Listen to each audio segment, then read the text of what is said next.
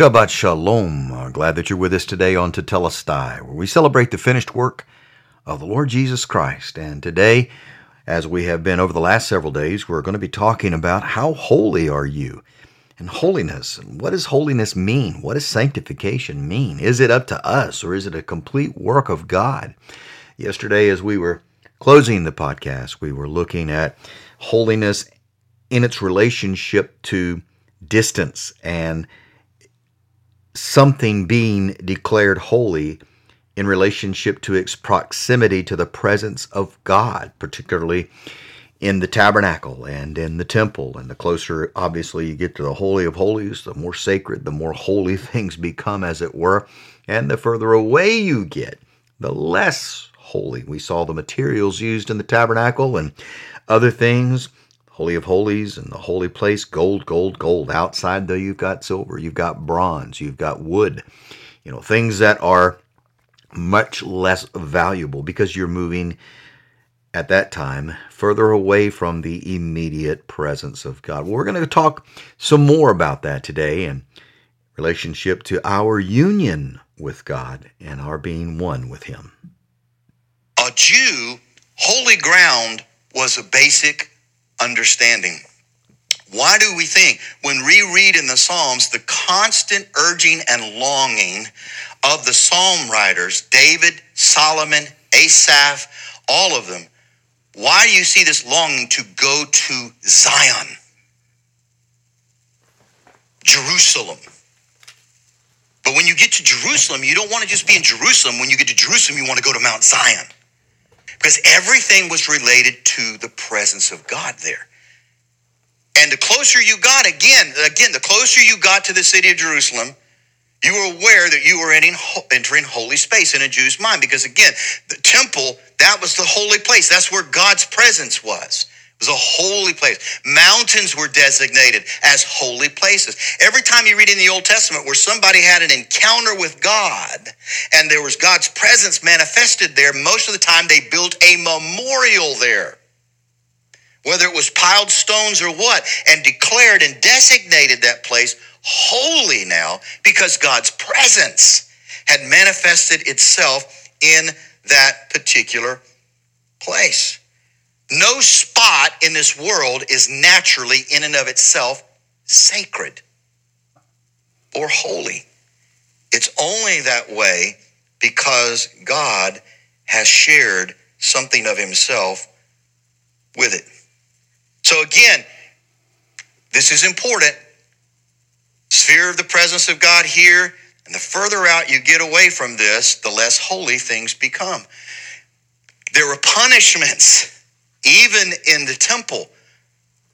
When you would get closer and closer, the more severe penalties were of things done or violations done, the closer you got in near to where the presence of God was at, because you were in holy, holy areas. And again, up until God's glory was removed, the holiest place in the whole universe was the Holy of Holies. The holiest place in earth was where He dwelt, there in that place. And so everything was related to space. But then something happened. Something happened when we make this transition from Malachi. We come into this area in this time known as the gospel era. Something transitioned, something changed, something unique took place. And it was a smooth one. But the change was this: the location of God's presence changed. The location of God's presence was now no longer in a Holy of Holies. It was now in the flesh of His Son. Now God is fully vested. He, Father, Son, Holy Spirit, they have chosen to manifest themselves in human flesh and blood temple. Jesus described His body as the temple. John described Him as tabernacling among us in John 1:14. He is described in John 6:69 as the Holy One of God. He is described in Acts 4:30 as the Holy Servant of God.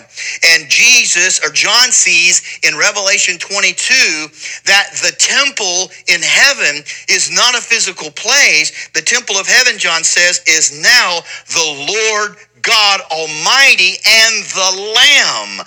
They are now the temple in heaven. The inner sanctum, the Holy of Holies, became the body of the Lord Jesus Christ. He is the source now. This is where holiness is coming from. He is the source of sanctification. He is the source of holiness. Every aspect of him. As one writer said, from head to toe, heart to mind, skin to bones, Jesus is the Holy of Holies. And for a Jew, this was a shocking thing. Because all of a sudden now, Jesus comes, and here in the Messiah, they now are told he is the great high priest.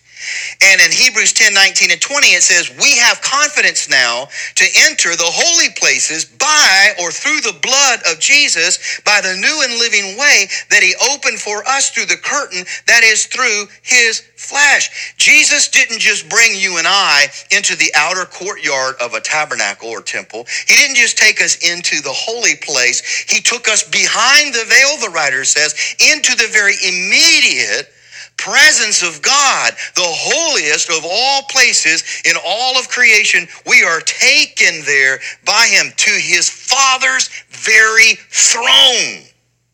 That's where he has taken us.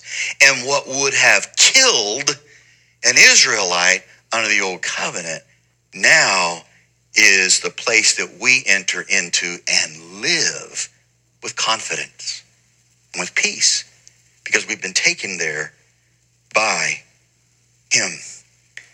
Now, when we come to know Christ, and you see how important this is, again, the Bible, we'll read these things in the Bible that talks about consecrate yourself, sanctify yourself. You know, God tells the priests in the Old Testament, Leviticus, he says, consecrate yourselves.